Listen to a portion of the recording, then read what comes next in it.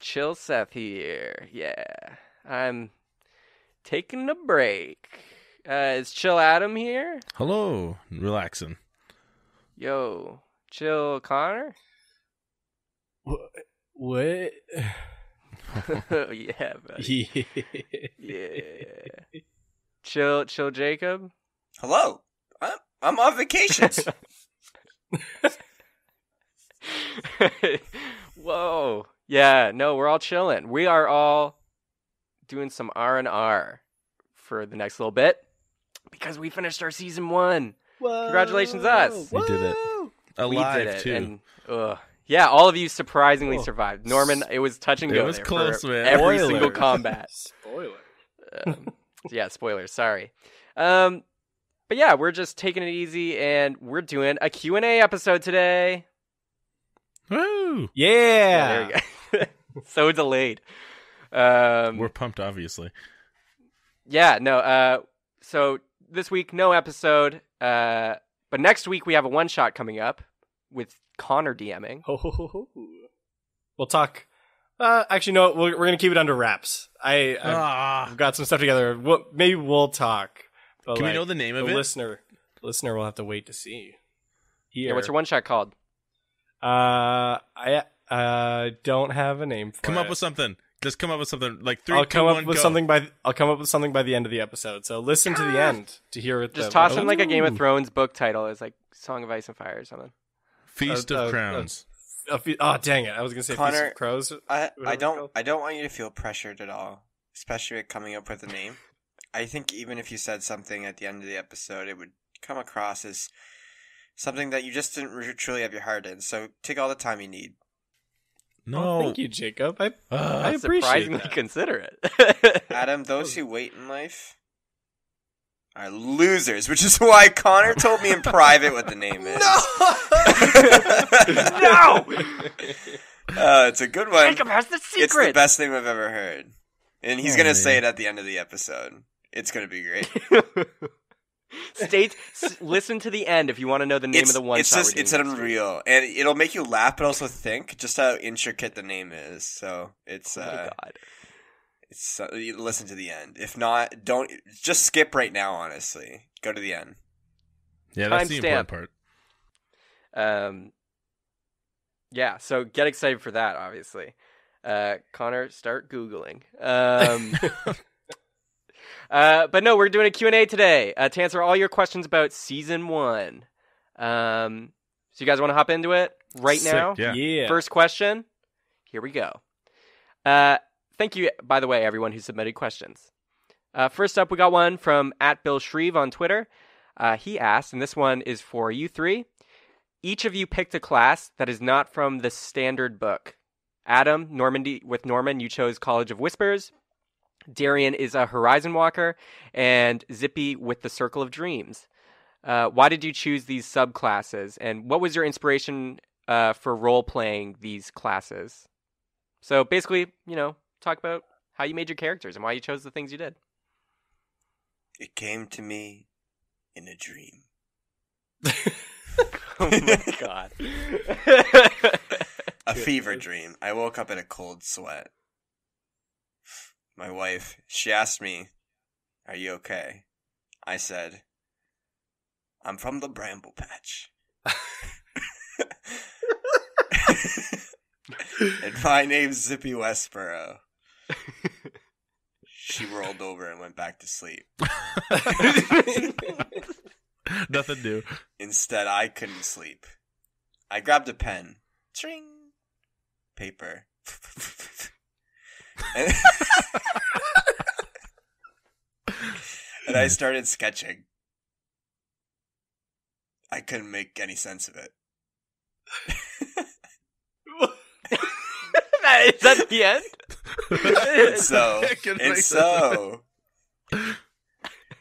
when Seth and I did our prologue, he said, "And here you are. What's your name?" I panicked. I had these scribbles in front of me. It still didn't make any sense.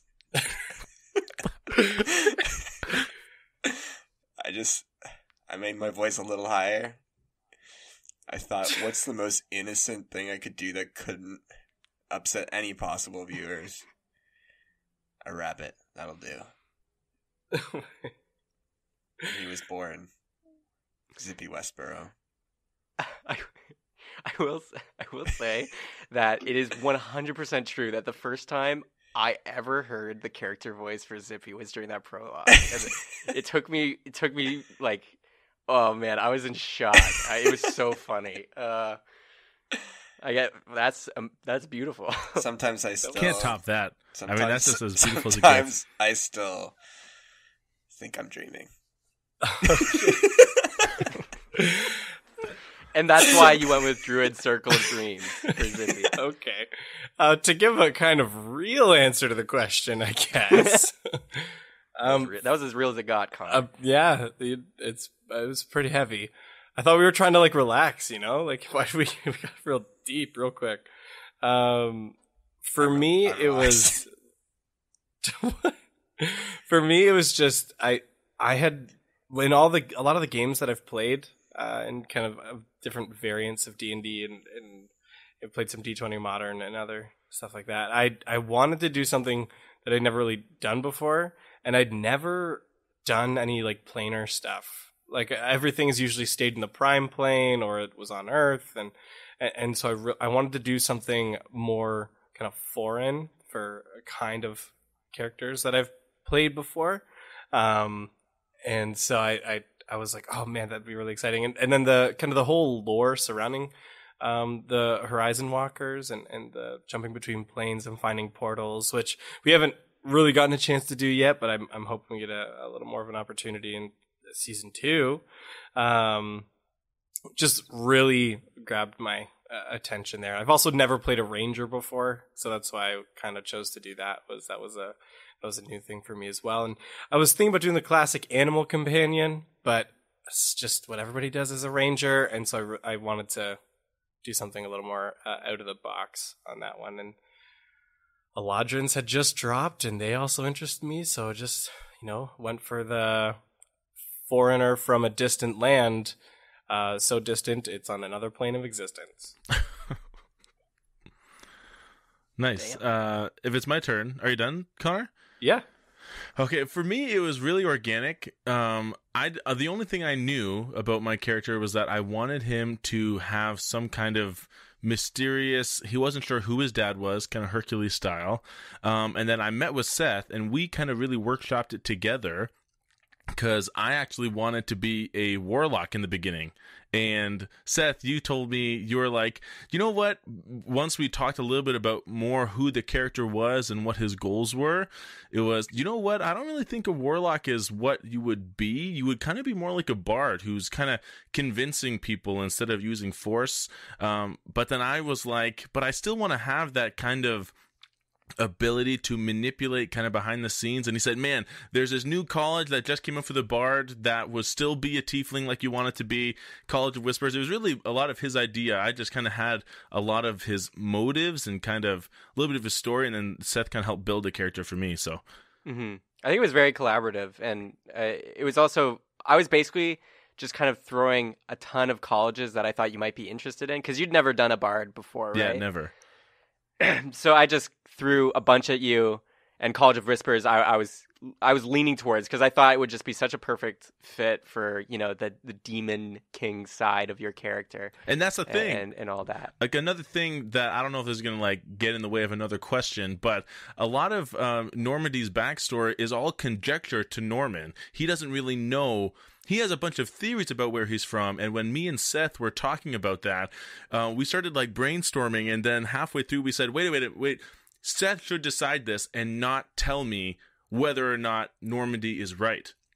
Because he was like, well, maybe his dad is the Demon King, but maybe he's just an orphan who thinks he's the son of the Demon King. And so Norman still doesn't actually know. I don't even actually know that. I'm assuming you know, right, Seth? Yeah, I'll figure that out. Nice. No, but yeah, you're right. But Normandy believes it's true, right? Yeah. Yeah. Yeah, no, your character's, I think it's so unique, especially the monk aspect, which, I think that's usually people will just stick with like the one kind of trait, but the monk bit in there as well, I think adds some that's a cool special flavor. Yeah, well, I think that answers that question. Let's go on to another one. Okay, this one is for the cast, so you guys. What was the craziest thing that happened this season story-wise? Or just what was the craziest thing that happened to you or was the most surprising, I suppose? And this is from Bill Shreve again. The craziest thing that happened in this season. What surprised you the most? I think for me, it was probably like the dreams, like the resolution meeting the God of Dreams, and then because we met him, turned into the whole finale, because we potentially Mir wouldn't have even shown up if the God of Dreams didn't find out, and so I think having that reveal where all of a sudden he's going through Zippy's memories and that moment of panic that kind of hits all three of us as soon as we see him doing that, and Zippy's like smacking his head on the table. I'm like kicking him, trying to wake him up, and like all of us are panicking in that moment. I think was like a big kind of like, oh crap, oh crap, oh crap. And that as soon as it happened, all of us were like, oh no. Yeah, that's true. And we were just coming off the high of, kind of convincing him and getting to that place. So we were like feeling good. We're like, we did it. We finally made it. And then that curveball came in, and that was, that threw me through a loop. I think for me, it was when I realized we weren't making an Adventures in Odyssey episode, but instead we're playing Diablo. Honestly, that took me by surprise as well. It was when I was in the castle and tried to separate from the group and kind of, make some moves story-wise. But instead I just got like, I turned into a mouse and then got stepped on and then I ran away and then I just realized... That was a tense moment. I realized things where the world wouldn't be so kind to my furry face. And, that was hard. And then your finger got cut off. Yeah, that was... Oh, yeah! I still haven't reconciled with that. Yeah. Are you a bunny? Are you still a Lapine if you're missing a finger? We'll have to know season 2. Season 2 will do a deep dive, 5 episodes at least, into Zippy's psyche. You don't have 5 fingers. But this isn't my fault. So follow up then, does Zippy think he's going to be kicked out of the Bramble Patch because he lost a finger? It's not a funny joke, Darian. I mean, when things started ramping up danger-wise, I think, like, especially in that scene for myself, I may have played cool, you know me, Zippy fans, I'm pretty cool, but, pretty good under the heat lamp, but, I swear I was sweating my butt off at that scene. that was the same for me. I remember thinking, like, Zippy could die in this moment. Like, we're not there to save him. It's all up to the dice, and you kind of lucked out there, Jake, with only losing one finger, but, like, it was very possible. It could have lost, like, 3, 4. Who knows what could have happened, right? That was, I remember from that moment on, the world, the danger felt more real. It was like, you know what, our characters can die. It was a lot more careful decision making after that, for me at least. Mm-hmm. Yeah. I think that's when you guys all kind of really started thinking about what you were doing. Yeah. Instead of just being like, yeah, we can do anything without getting touched. But yeah, I'm surprised Jacob only lost 1 finger. Yeah, I thought the odds were he would lose at least 3. Yeah. But the dice were nice. Craziest moment for me was when Zippy failed to kill Carmine on the ship the first time. When he kind of sneaks in there, we're all kind of waiting too. And then, because just like in real life, you stab someone in the chest when they're sleeping, they're dead. But then it's so easy to underestimate. It was easy for me to underestimate, at least, how powerful Carmine was, punching holes through the ship, and like Zippy just getting out of there, and then Darian like teleporting in, teleporting out. It was so sweet. But that was a real like, man, what is going to happen next if we don't save Colm? Like, does the story end? Like, do we have to start the campaign over? Because it felt like such a game over in that moment. And then the story kind of evolved and it became something else entirely. It was cool. Yeah, the whole Carmine thing was akin to stabbing a rhino charging at me with a butter knife. Pretty much. The rules just don't apply when you think they would. I mean, man, it was like Seth had like handed him on a silver platter to you to have that revenge, and then just another curveball just busts out, and man, that was another moment where I was like, oh no, I think Zippy's gonna die, but then we managed to just make it out of there. The teleportation save was pretty cool. I got it. Mm-hmm. Yeah.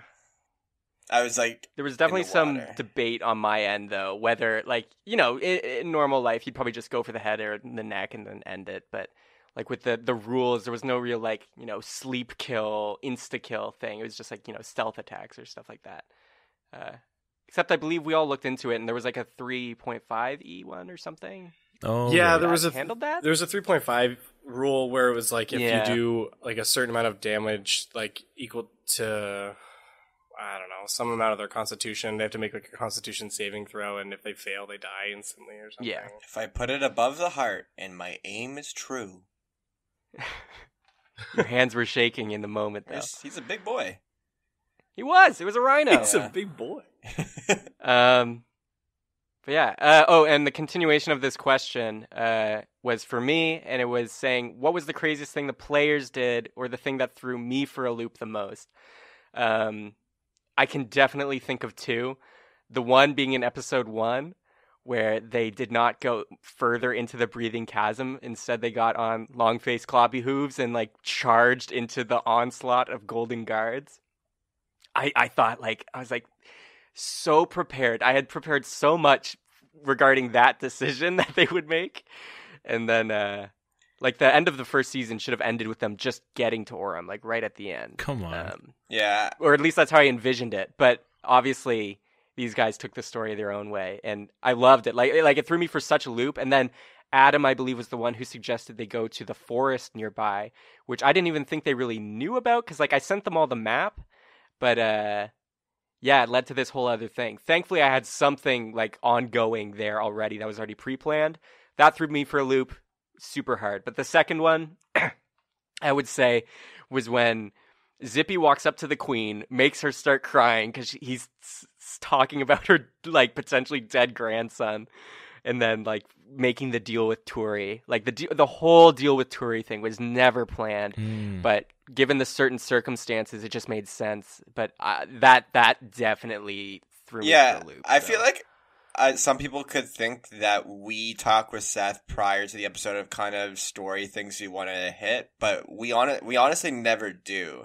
Like we are constantly doing things just, you know, on our own volition. We make the story as it goes. We have no idea where we're going to be at the end of the episode, and I think just like if I could pat myself on the back and the rest of you all, we do quite a good job of getting from A to B pretty seamlessly in an episode. Like we didn't. I don't think we ever had too many times where we just like stood around and just like, well, I guess I'll do this. No, like I feel like we always kind of had plans that we wanted and we just went for it. So I think it was pretty good. Yeah, we even limited the amount that we talked as players to each other about plans. Like a couple times when it was like, okay, we got to go sneak into this place, we would kind of like call each other up and say, okay, like the characters would have time to kind of make a plan. So we would kind of, okay, maybe we'll go in through the back or something like that. But besides that, we tried really hard to keep it all on the recording table, so to speak, as possible. And whenever you guys made those plans, like you never told me. I was never in those calls. Yeah. If there's someone who was leaking it to Seth, oh my goodness. I have a guy.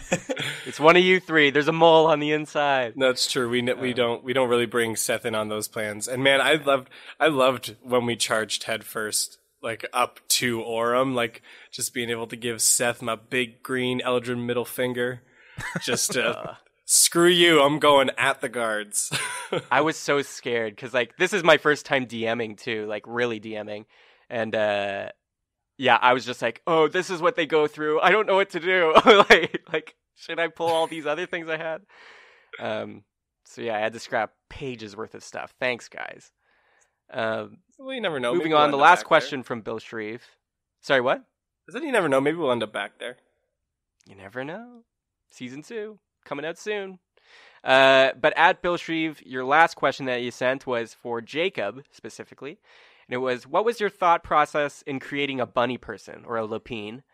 It's not a normal race. Where did your inspiration come from for this? But you may have kind of already answered that before. Yeah, I mean, I got the gist of it, but I just wanted to really, I look, I know it seems like I'm the best D&D player in the world, but And humble. You're so humble. But no, it's like the first time I've honestly ever really done D&D, and so it's been a learning curve throughout the whole process. I just knew I wanted to make something interesting for myself as a player, and it started for me in the character creation as the actual character. I kind of workshopped this at a little bit, just like I think the first thing I wanted to be was like a giant or something, but I don't know, I just saw the Lapine artwork and then just how it was kind of like a workshopped class.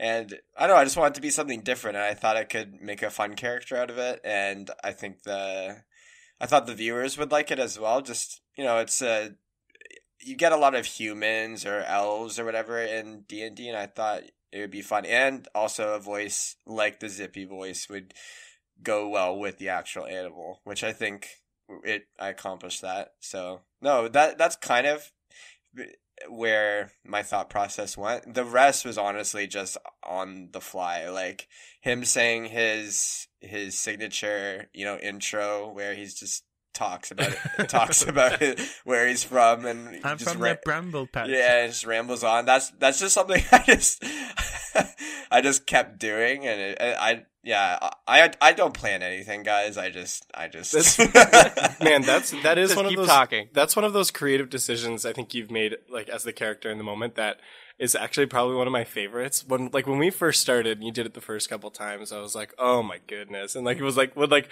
roll my eyes at the next one, but then it like it's really endearing. grew on It's me, and I found endearing.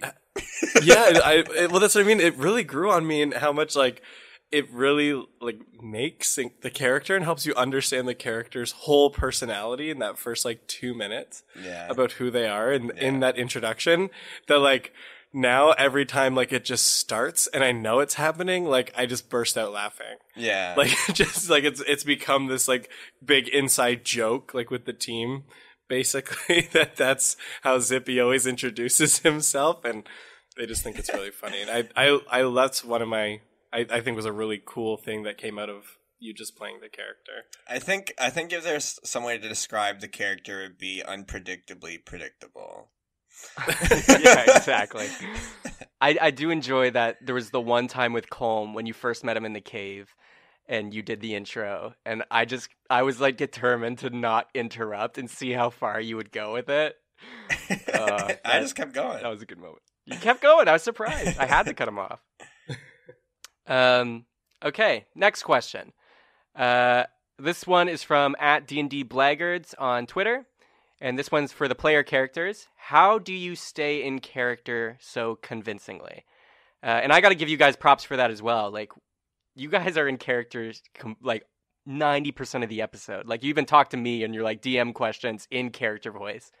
So how do you guys do it? What's your method? What's your secrets?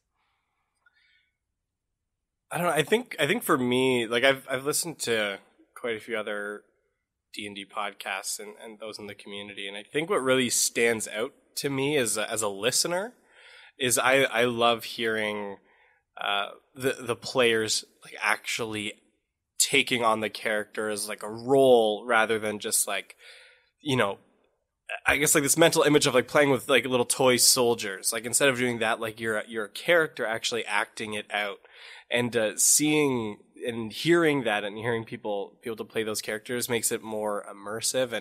And the shows that I love the most are where the players do that a lot. And that was something when we were doing it was really important to me, that I was like, I really want to like just like be Darian, and so I try and avoid, you know, like player questions like as much as like is reasonable, and acting it out in game, because I think that's more exciting and engaging and wanting to participate in it. So making that a priority is what's really helped me kind of stick to that, at least for me.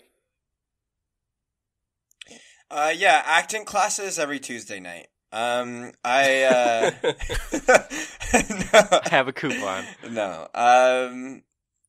No, I think it's like I enjoy being in Zippy's skin than my own. No. I hate my life. I just don't want to be me ever. No, I don't know. I like the idea of almost like turning yourself off and just embodying this kind of persona. And I don't know. I like, it's just so different from myself. I would think that like I don't know. I just find it easy to just be the bunny. Bunnies within. It's kind of liberating to, like, you know, stretch your skin, because obviously, like you said, you never act like that in real life, and to be someone you're not, you know, it's fun. Yeah, I'm not sure if I do always stay in character so convincingly. I kind of feel like Normandy has changed pretty often, just in terms of how I've come to understand him, especially as more of his background has kind of been created. But I do my best to try to think, okay, how would Normandy react in this situation? And honestly, being surrounded with such a good team where their improv is so quick and their characters are so believable, it snaps me back whenever I'm beginning to metagame in my head. Like, oh, wait, like, I should really do this to get this kind of reaction. But then Darian, not Connor, Darian says something that Darian would say, and I go, but Connor already knows. Oh, but Darian doesn't know that. Okay, well, oh, right, okay. And it kind of gets me back into that place. So having a good team and a good DM really helps me personally. Well, I guess kind of going off of that, though, Seth, for you then, how, like, it's kind of a second part of the question here. How do you keep track of all those character voices then? Because I know I have a distinct memory of us when we're going to the castle, and there's kind of this convergence of characters that you're just jumping between for like a good 30 to 40 minutes, where you're just bouncing back and forth between people, and NPCs are having conversations with each other, and you're switching voices rapidly. Like, it's honestly really impressive. I've played with quite a few different DMs, and your unique voices and characters and personalities, and then being able to talk to each other doing that is impressive. How do you kind of keep track of that? Blackjack and Yogurt specifically, because oh my god! Yeah, I was going to say it's pretty easy once you get the hang of it. Yeah, once you get the hang of it, it just comes naturally. You know, you just keep going back and forth, and it's flipping a switch. Yeah, switch, get one. No, I have a list. I have a giant list of all the NPCs I've named, and a list of the ones that could like enter, with brief notes on all of them. But specifically, right next to their names in brackets, I usually have a description of their voice and the character and things like that. Like, so for Blackjack, it's like, you know, you gotta talk gravelly, you gotta talk with a little bit more raspy, and you gotta be like Boston or something. And then Yogurt's just like, oh, you gotta be, you know, real high and the same thing, but like nice and sweet, and I got a fat ass. Seth, I've met so many people who think there are two people in the room after listening to Blackjack and Yogurt. Well, yeah, I'd like to introduce you to my other brother. Also, he's Yogurt, right? No, that's the biggest compliment. Like, honestly, that means so much to me. And I'm not a voice actor. I don't really do voices. These were the first time I've ever really been experimenting. Except when I play video games with Jacob, I usually do voices, and that's how I develop them. but but other than that, yeah, a lot of time in the shower is how I make them. But how I keep track of them is just a sheet and with little notes next to them on how, which would make sense to me of how to kind of switch and go into that voice. So, you know, be organized and keep documents, because otherwise I couldn't remember them all off the top of my head. Now, like, whenever somebody says blackjack or yogurt, yeah, I can go into that by memory, but not everybody, obviously. But yeah, it's fun to do the And voices. Marley's I think that's my voice? favorite part about being a DM. Marley's voice, you nail hers. She's the best one. Of Marley? Yeah. Honestly, that was the most challenging. Being a silent deaf girl is just, ugh. Both those Well, kids were so you don't see on my incredibly side, but sweet. I'm I signing. love I'm those kids signing. so much. Exciting. Yeah, right. Jacob likes the kids, but Zippy's like, put him in a cage. I love that. That's one of the favorite parts too. Is when you first get to the mansion, you're like, keep Paige in a cage. Cage the page. Page to hashtag. page. But yeah, another question here is from Josiah Mahan on Twitter. And it is, what was the plan if the party had chosen to save the king instead of Gilbert's daughter? I don't know, guys. What was your plan if you did that? Get super effing rich. Honestly, I think this question is more for you, Seth. Like, what would you have done? What would I have done? Yeah. So you guys have actually asked me. I think I've gotten a lot of questions from you guys, especially of, you know, what would have happened if we did this or things like that. Especially after we're just finished recording, you're like, oh, what would have happened if I didn't stab Carmine, or if, you know, Colm didn't work out, things like that. And there is backup plans for those things. Not everything is just like the one track. Obviously, as we've said before, you know, we don't plan anything. We really improv it on the spot, and I'm thrown for a loop almost every episode. But in this instance, I truly thought the guys were going to save the king instead of What? Gilbert. I tried to make it a decision like that was equal enough. You know, Grand Treasure versus Rep with a king. But knowing you guys, I thought you were just going to be like, you know, screw the guy. He might be lying about having this Grand Treasure clue. Like, that could be a total lie. We should just go with the guaranteed, like, king saving sauce and get rich. Yeah. So the plan was, though, or what I envisioned was, they would save the king, they'd get a lot of gold, they'd get a lot of reputation, and then they would be immediately inducted into the Greeters Guild alongside Stretch. Stretch wouldn't have had to die. No. So they would have been kind of in the Greeters Guild with this makeshift team of like low tier greeters that were left behind. And they would probably be traveling the world to try and find the other greeters who are with Felix and try and catch up to them on their quest. So that was where I thought that would have gone. You know, so many things we wouldn't have met. Like, we wouldn't have seen so much. It's weird. Like Valentine's shop, maybe, or Jezebel, or the guy at the music store. Like, who knows? Well, we never would have got the piano key. Yeah, you wouldn't have. You'd be looking for a completely different Grand Treasure than the one you're on. So it would have been cool. But you ruined it. think of repent for your sins. All right, we got a few more fan questions. So we got these from Jacob Goudreau. Thank you on Twitter. Connor, yours is first. Oh, fun. Was there anything that changed about your characters, or like Darian, as you played them throughout the season that you weren't expecting? So how did Darian evolve in a way that you didn't expect? Yeah. Or did you predict all of it? I predicted all of it. I'm a genius. No, not at all. Actually, I would say probably the biggest switch happened really quick. I'd originally expected Darian to be more carefree and kind of like a free spirit kind of character. But based on the people he had started being teamed up with and adventuring with, his kind of inner responsibility took over. And so that's why he's, I guess you could say, kind of sobered up a little more in terms of how he's responsible, how he interacts with the nobles and the peoples that he's involved with, because he feels like he needs to be the responsible one, which was, without getting too much into spoiler, was not his hopes in coming here.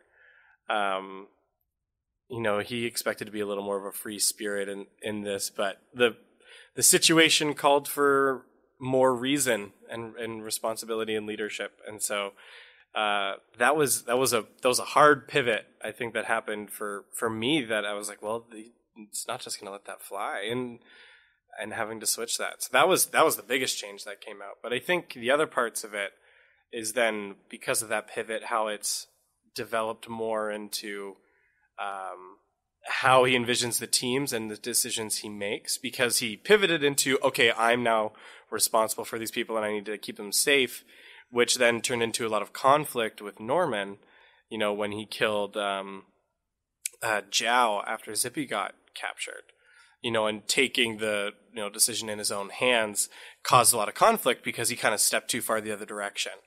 And so kind of learning to balance I need to take care of these people and I'm responsible for these people, but also I need to respect their wishes and their decisions, and trying to find the happy medium there is a new thing for him, and something that he's still kind of figuring out. And so that was a direction for the character I wasn't quite expecting so early.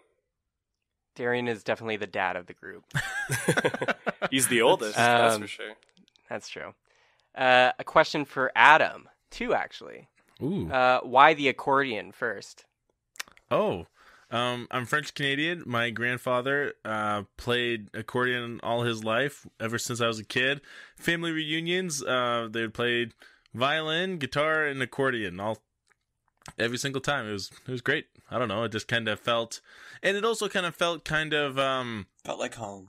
Like but it also kind of felt like swashbuckly, kind of that swaying kind of piratey thing. And Norman isn't a pirate, but he grew up on islands, and there's a lot of ship trade and sea travel. So I thought it was kind of fitting, because he's a bard but grew up in a monk kind of place, so kind of had to adapt and kind of learn music from the people who he would pass. And probably learn music from them, and so kind of probably got an accordion from some kind of sea guy at some point. So, and the second follow-up is, Normandy looking for love? He got shot down with Jesse, unfortunately. My bad. She's married, man. I felt so bad in the moment, because when you said you had a crush on her, in the back of my mind, I'm like, oh no, she's married. like, oh no. But he's waiting for love to find him. He is a rolling stone, gathers no moss. But but can I actually believe that's true when you were actively stalking this chick?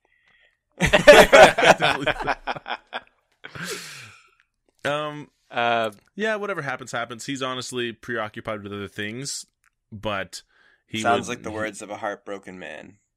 Yeah, he hides it. But you can catch Normandy on the next season of The Bachelor, Mondays at 8. Yep, he's got the horns. He's the one guy with the horns. No, we'll see. This question's for Jacob. Do you know what the bramble patch is really like? Or are you planning on letting Seth create it for you? How does that whole approach work? Well, I think I can answer this one. Well, because Jacob is creating it in every sentence he says, like one at a time. Yeah, I'm gonna have to go through every episode of season 1 and just like write down everything I ever said to like make sure it's accurate. I've kept brief notes of like all the weird references you made. Like, objectively now, Black Bunny Castle is better than Orem. Not objectively, realistically. Really? If you guys want to know, if you guys look carefully at the map that we have posted of Orem, there's actually a lot more information going on in the Bramble Patch Corner than you may think. Am I just saying that? to fill in time for this question? Maybe. no, I mean, like, even if you guys look at the map, there is things you can piece together. It being surrounded by mountains, but then also that little house just outside the mountains that I'm sure will play into the Bramble Patch lore as well. We'll have to find out if we ever go back home. We'll see. We should say that you guys are heading to Poker Rock, or that's where the last season ended, to get an airship, and that's very close to the Bramble Patch, so we might have get a nice encounter. little view.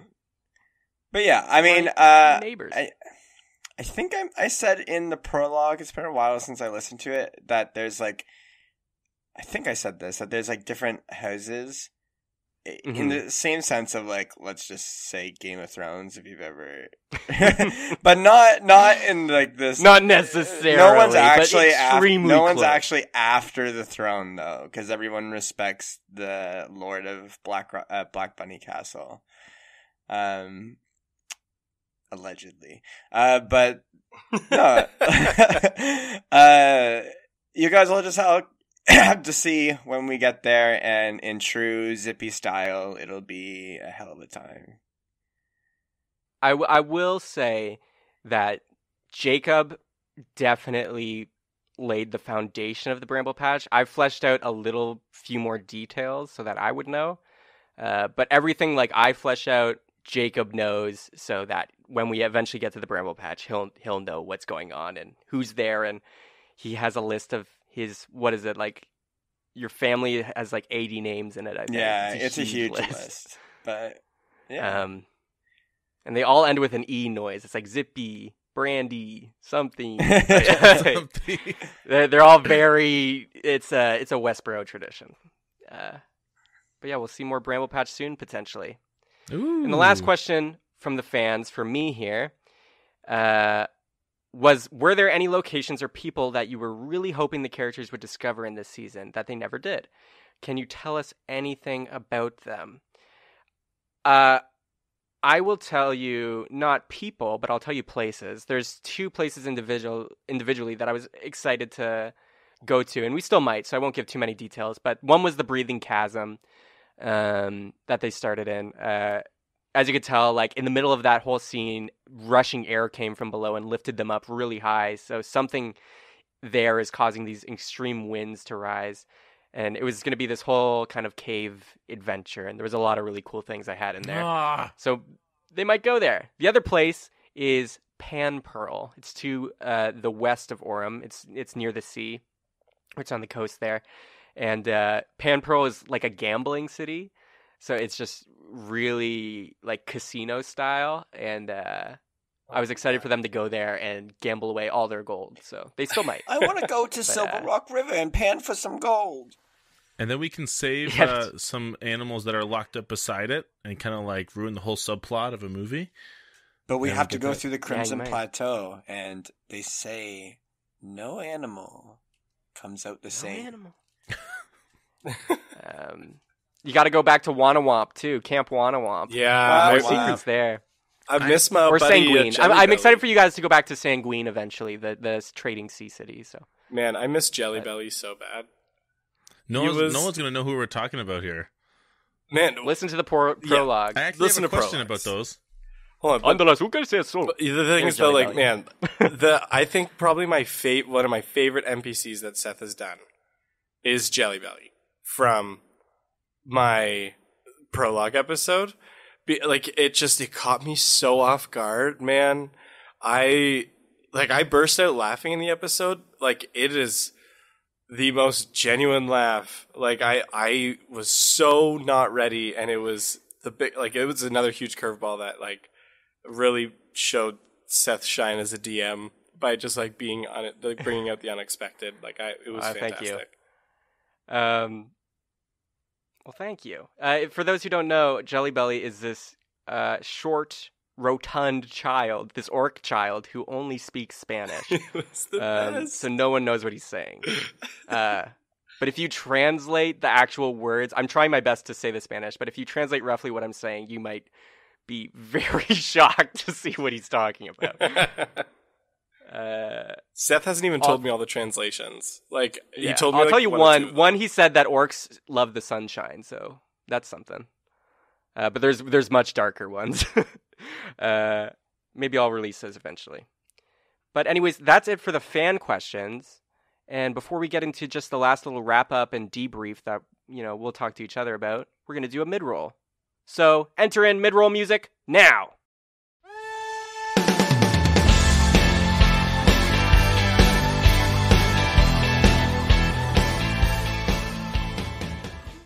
All right, mid-roll time.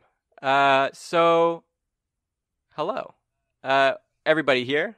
I think we're all here. Hello. Yeah. We're recording this at the same time. We're here.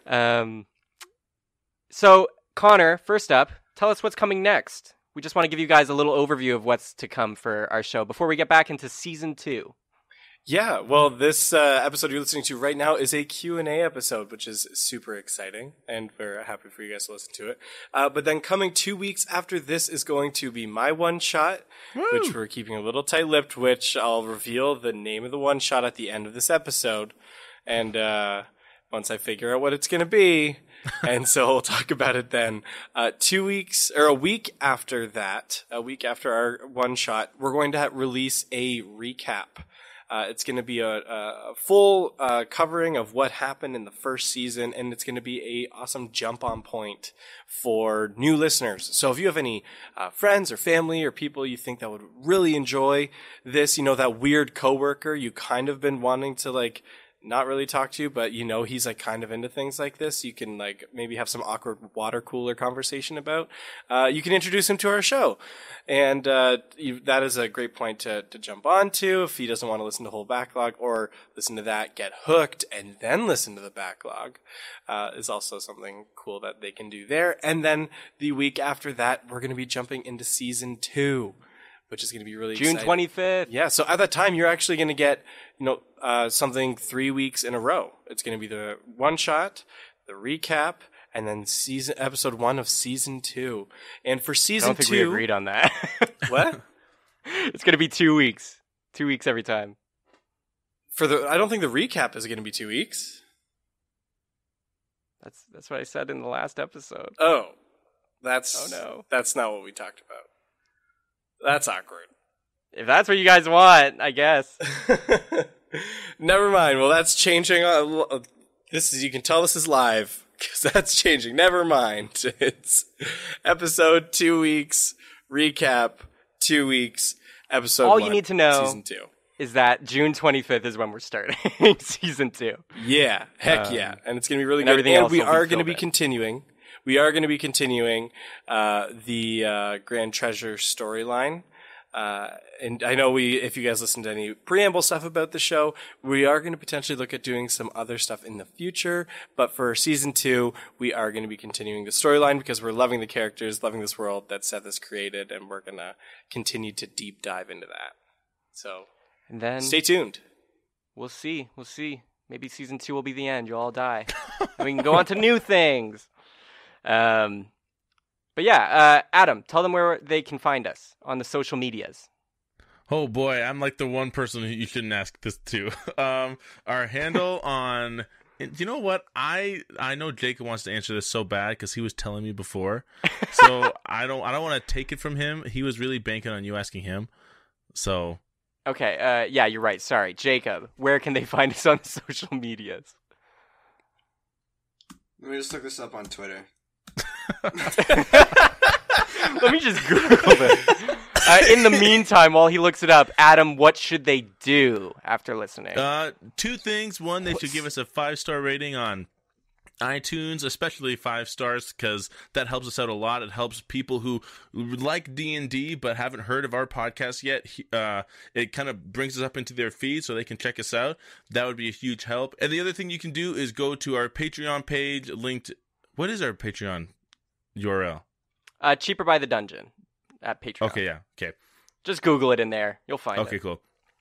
Go there. We have tons of different options of ways that you can support us, and lots of really cool bonuses of all the things that you guys can get, and they're all compounded, obviously. So one tier above, you get everything that was below that, and so on and so forth. So it's really cool, and that would again, that helps us out a lot, keeping things running and making the quality of the program of the show better all the time.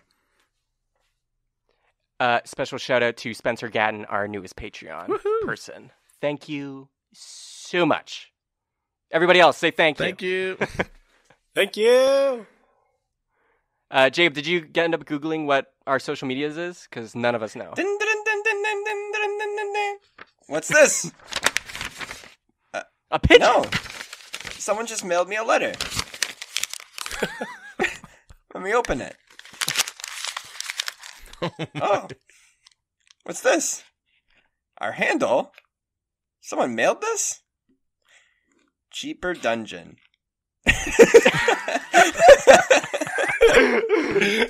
That is so underwhelming. At Cheaper Dungeon on Twitter? That's all it says? That's all it says. Oh, what's this? Flipped it over. On Facebook.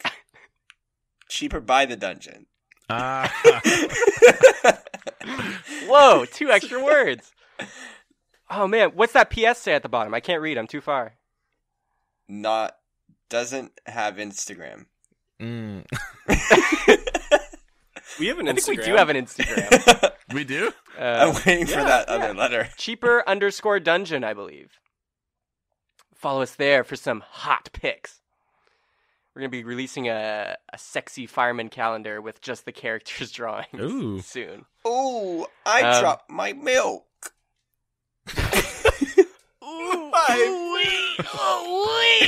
Oh, wow! Oh, sorry, I got a little too excited for that. Anyways, that's the end of the mid-roll. Back to questions. Transition music, go!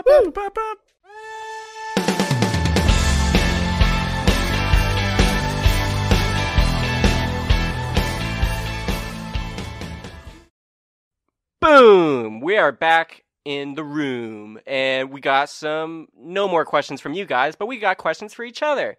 And we're just going to debrief and talk about the show for a little bit, and then we'll get out of your hair. So, I don't know. Anybody have any questions? Yeah, Well, actually, before we go, Connor, I don't want to hear you. Oh, okay. I want to know what was everybody's favorite moments, or just favorite moment in general over the season. Just top favorite part. Wow. Hard question. Yeah, so much happened. Yeah.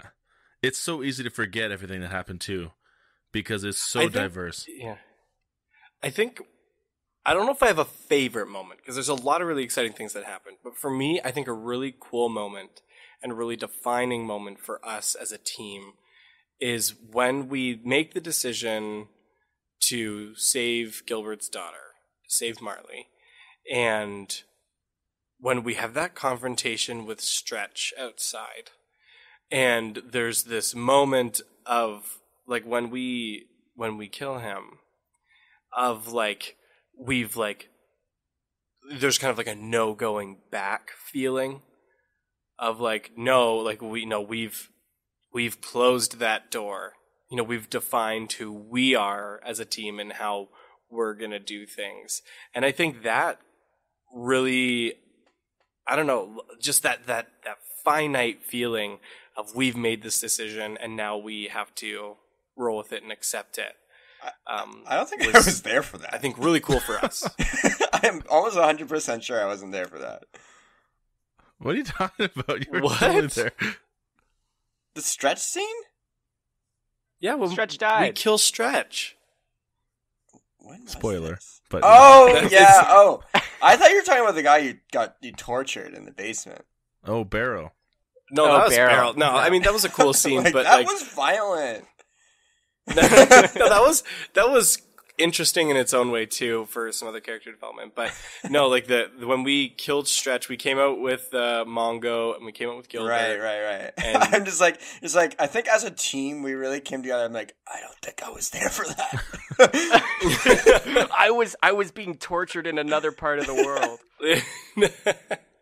I thought that narratively that was kind of some cool parallels happening at the time. But yeah, when we kill Stretch as he's about to like attack Norman, I think it's a really cool defining moment for us, and I like that. Especially for Darien too, because that was when he really threw his chips in. Because at that point he could have bailed at any point. He wasn't obligated to anyone, and then he said, "Okay, I'm going to save one person's life at the expense of another."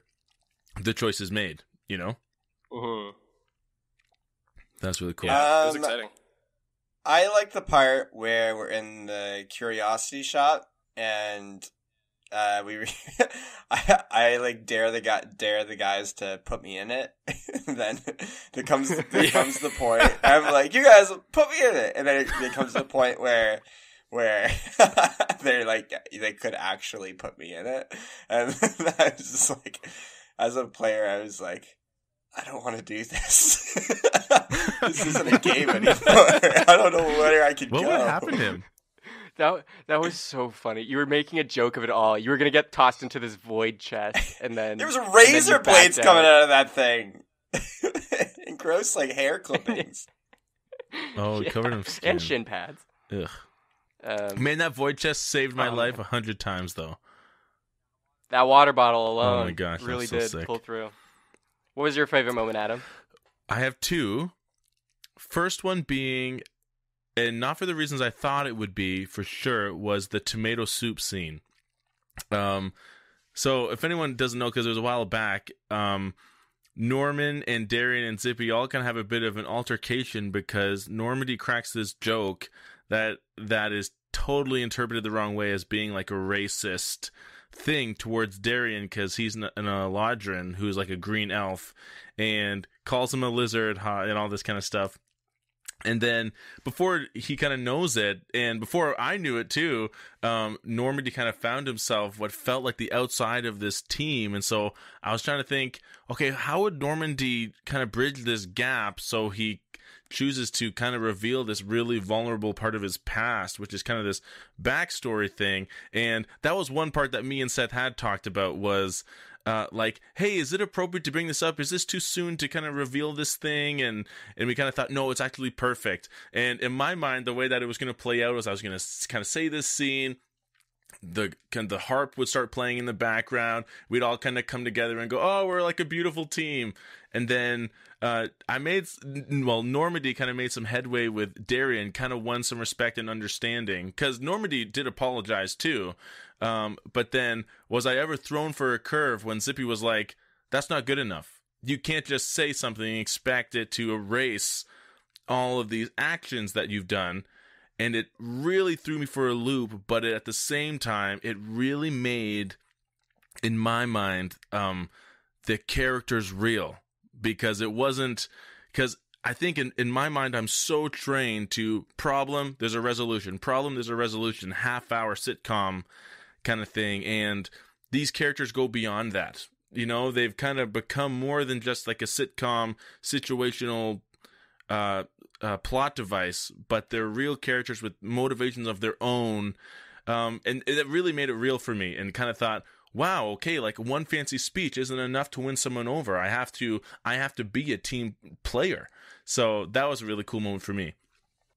I think it was really interesting that throughout this season, we broke two of the cardinal sins of D&D, which is don't split the party, which Zippy did by running. You could running say up I was and then, abandoned, but whatever. Yeah. You didn't think it would split the party. You didn't think it was a moment for that really, or that it would end up like it did. And then we also allowed like for inter-character conflict, which usually leads to split parties anyways and bad things. But I think we used both as really cool character development, team development, and also just like storytelling mechanics. So kudos to you guys. I didn't really have a hand in that.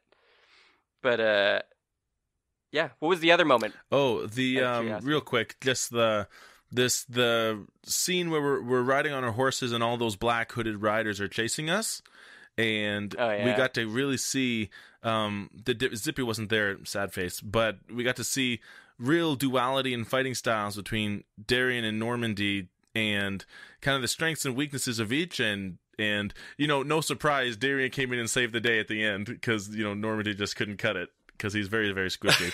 But after you blew me off my horse and killed my horse, you had to revive it 8 times. That was so funny.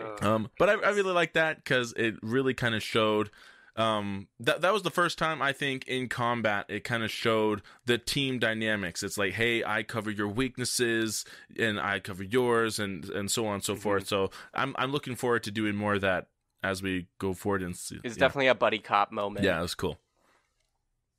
Connor, your questions. I'll let you ask them now that you had, and I cut you off. Yeah, right. Yeah, I do have one actually specifically for Adam on this one. I'm curious as to what really was going through Norman's mind, and maybe you can't divulge in this because it's too, something that needs to be acted out in game, but that's fine.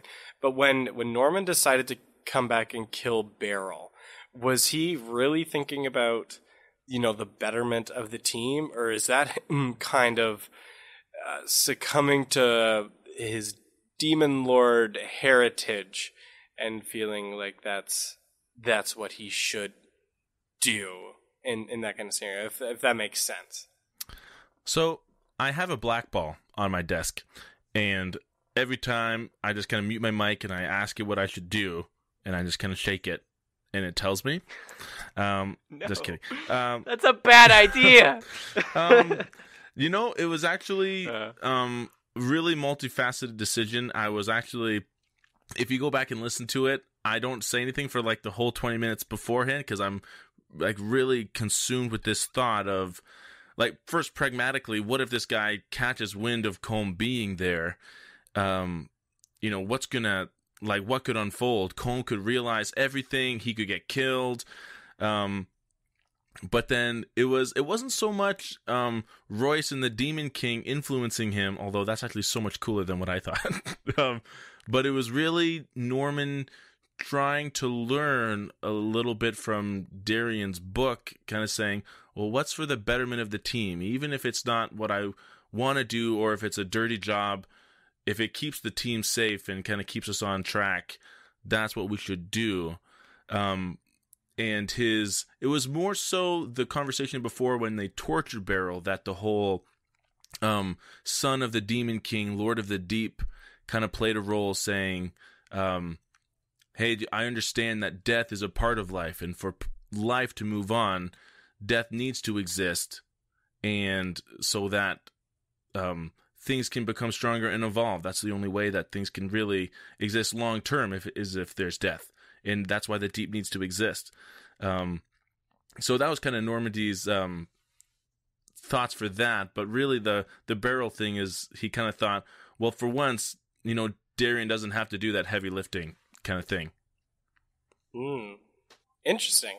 I didn't think you would think in that way, that it doesn't have to always fall on Darien's shoulders, because I think kind of in kind of the other side of that is, in a way, Darien has kind of felt like that when it's come to the dirty decisions of well, yeah, no, we gotta eliminate this threat, we gotta kill Zhao, and in those ways he's willing to make those decisions, and part of that is understanding the necessity, but the other part of that is kind of from him being more of a Fey creature, and from the Fey Wild, and how they view kind of life and the necessity of action, which is just very different than the Prime Plane in terms of morality, and there's a lot more gray in the Feywild in terms of good versus evil, and so he hasn't felt quite the same burden in a sense of feeling guilty, but has felt as in he's got to be the one to make the decisions because they view that differently. So seeing Norman kind of take that on a little bit is interesting. Interesting.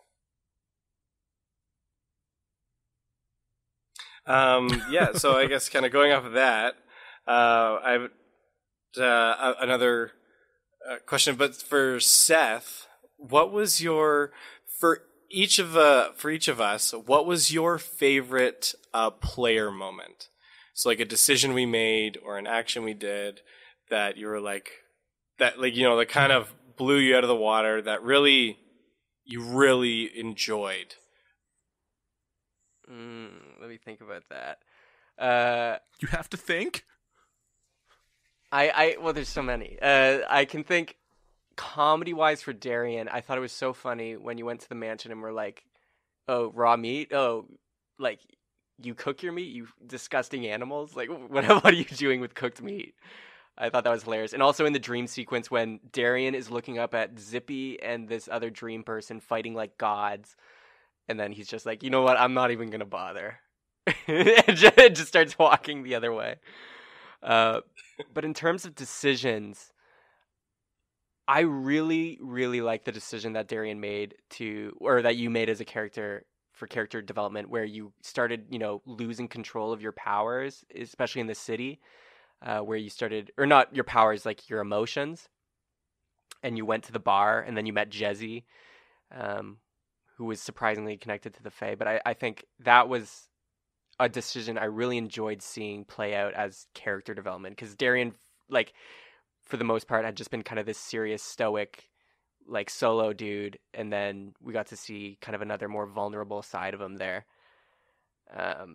In terms of combat, Darian always crushes it. I have no complaints.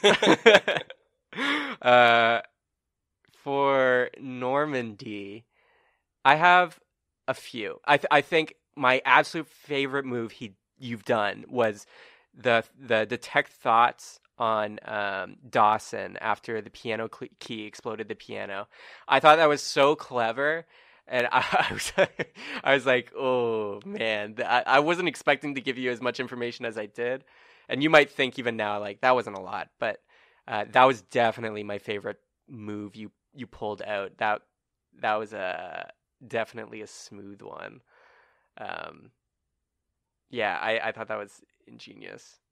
And, of course, your charm person's on everyone. No doubt. Great success. It almost worked. For Zippy, honestly, I've hated every single decision Zippy's made because it screwed me over so much. It's a fucking nightmare. It's the worst. I everything he does throws some sort of wrench in my plans. So for Zippy, I hate everything he does. But but my absolute favorite decision or move he's made was turning into a penguin that one time. I thought that was funny. And I really enjoy, from a character perspective, that Jacob or Zippy, like, especially in that fight, the first boss fight against Paul, he's literally dangling his legs off the edge for like a solid round. He just sits and watches. And I'm like, that's so Zippy. Like, it's so funny. Like, from an actual D&D player perspective, like, I'm sure you two were screaming because Normandy was about to die as well. I remember, like, that. I think that's also a very, like, good representation of us as a team in terms of, like, our personalities coming out is, like, Zippy's sitting there, like, carefree, just like, they got it, it's fine. Darian's in there swinging his sword frantically, like, annihilating them, and then Norman's sitting there just like, I can't charm these monkeys, and then goes down. Yeah. And like, it's just seeing us there like that, just how sloppy it is just, it's really good. Funny. That also reminds me with Darian, another thing I really enjoyed was that you searched the tree, the dead tree there. I didn't think you'd do that, but there was actually something in there that I was really hoping you'd find. Obviously we know it's now like the Cinder Soul, or Tinder Soul, sorry. And yeah, I thought that was good that you were actually searching and things like that. Credit where credit is due. Yeah, I want to point out that, like, I should also say, yeah, actually, maybe that's more of a Jacob moment. And he never gave me anything for that. You got the hat. You threw it away, and I picked it up. I like how Jacob also, again, in the finale, this isn't a spoiler really, but Jacob wanted a dagger kind of bone shape, or he just wanted a tooth kind of from the bones of this monster. And Darian finds it and picks it up and doesn't give it to him. But and of course, lastly, who could forget Normandy's incredible water bottle play? That threw me for a loop. I honestly thought Carmine was going to kill him. Wow. That was a scary moment. I remember, like, having the shakes in that episode, thinking about what was going to happen. I was shocked when you were like, I'm gonna be the one to bait him, basically, and I was like, oh, this is gonna be so bad. But you pulled it off. That bottle, man, that was so sick.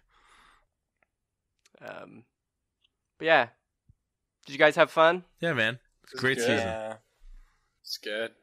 That's all that matters. Any last questions before we head off? I actually have a close friend just sending a message to me. I just texted him saying, hey, we're doing our Q&A. And he said, do we plan on going weekly on our recordings anytime soon? I think we can all say at the moment, that's not really feasible for us and our personal schedules. We all work long hour jobs, and doing the 2 weeks alone is sometimes difficult.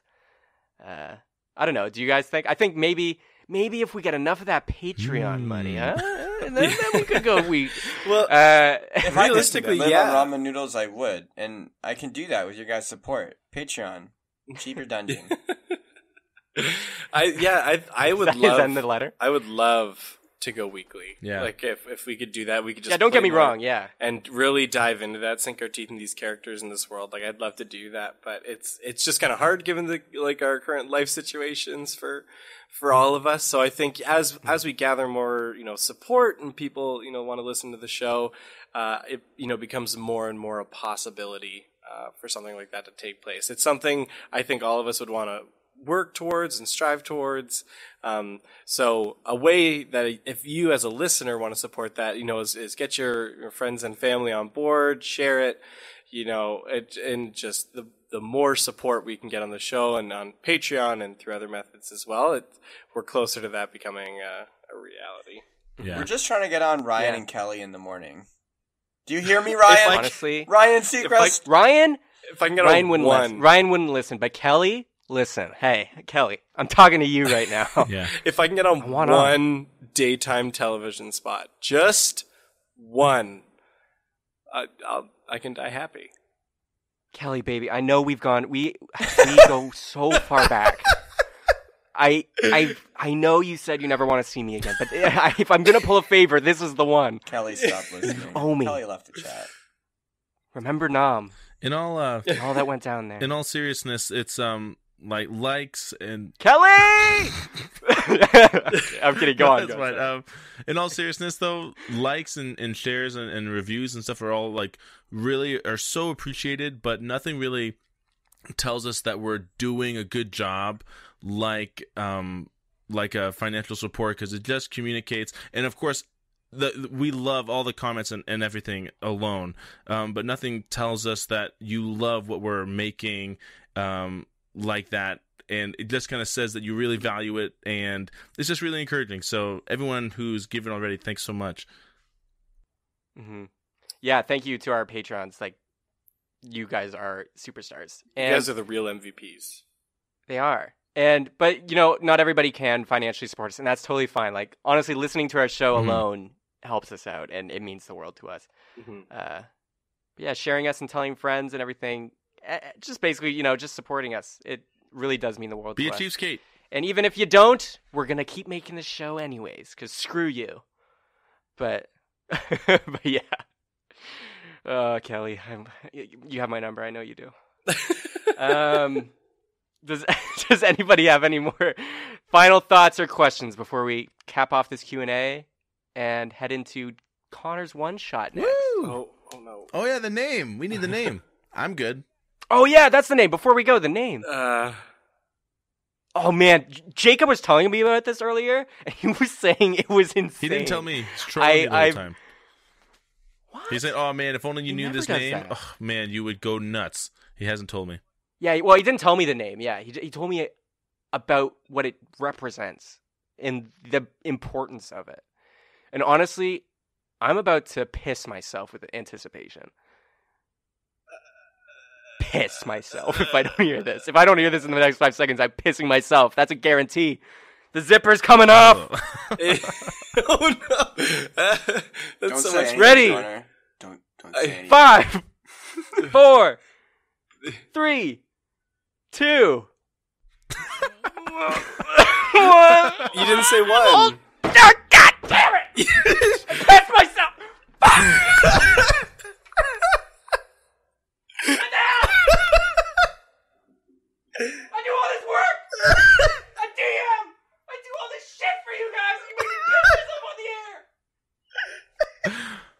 Do we get a name? Oh my gosh. Why is it sticky? Let's go with Okay, I'm back. Sorry, could you say it again? I'm fine. I muted myself. He Sorry, just I told couldn't us. It's amazing. Yeah, you missed it. Oh, I can't. Wow. I think we should end it there. Okay, sorry. Yeah, that was a great name, Connor. Really excited for that. Sweet. So bye. I have an emergency, so I'll see you guys later, I guess. Bye. Bye, everybody. See you in the one shot. Bye.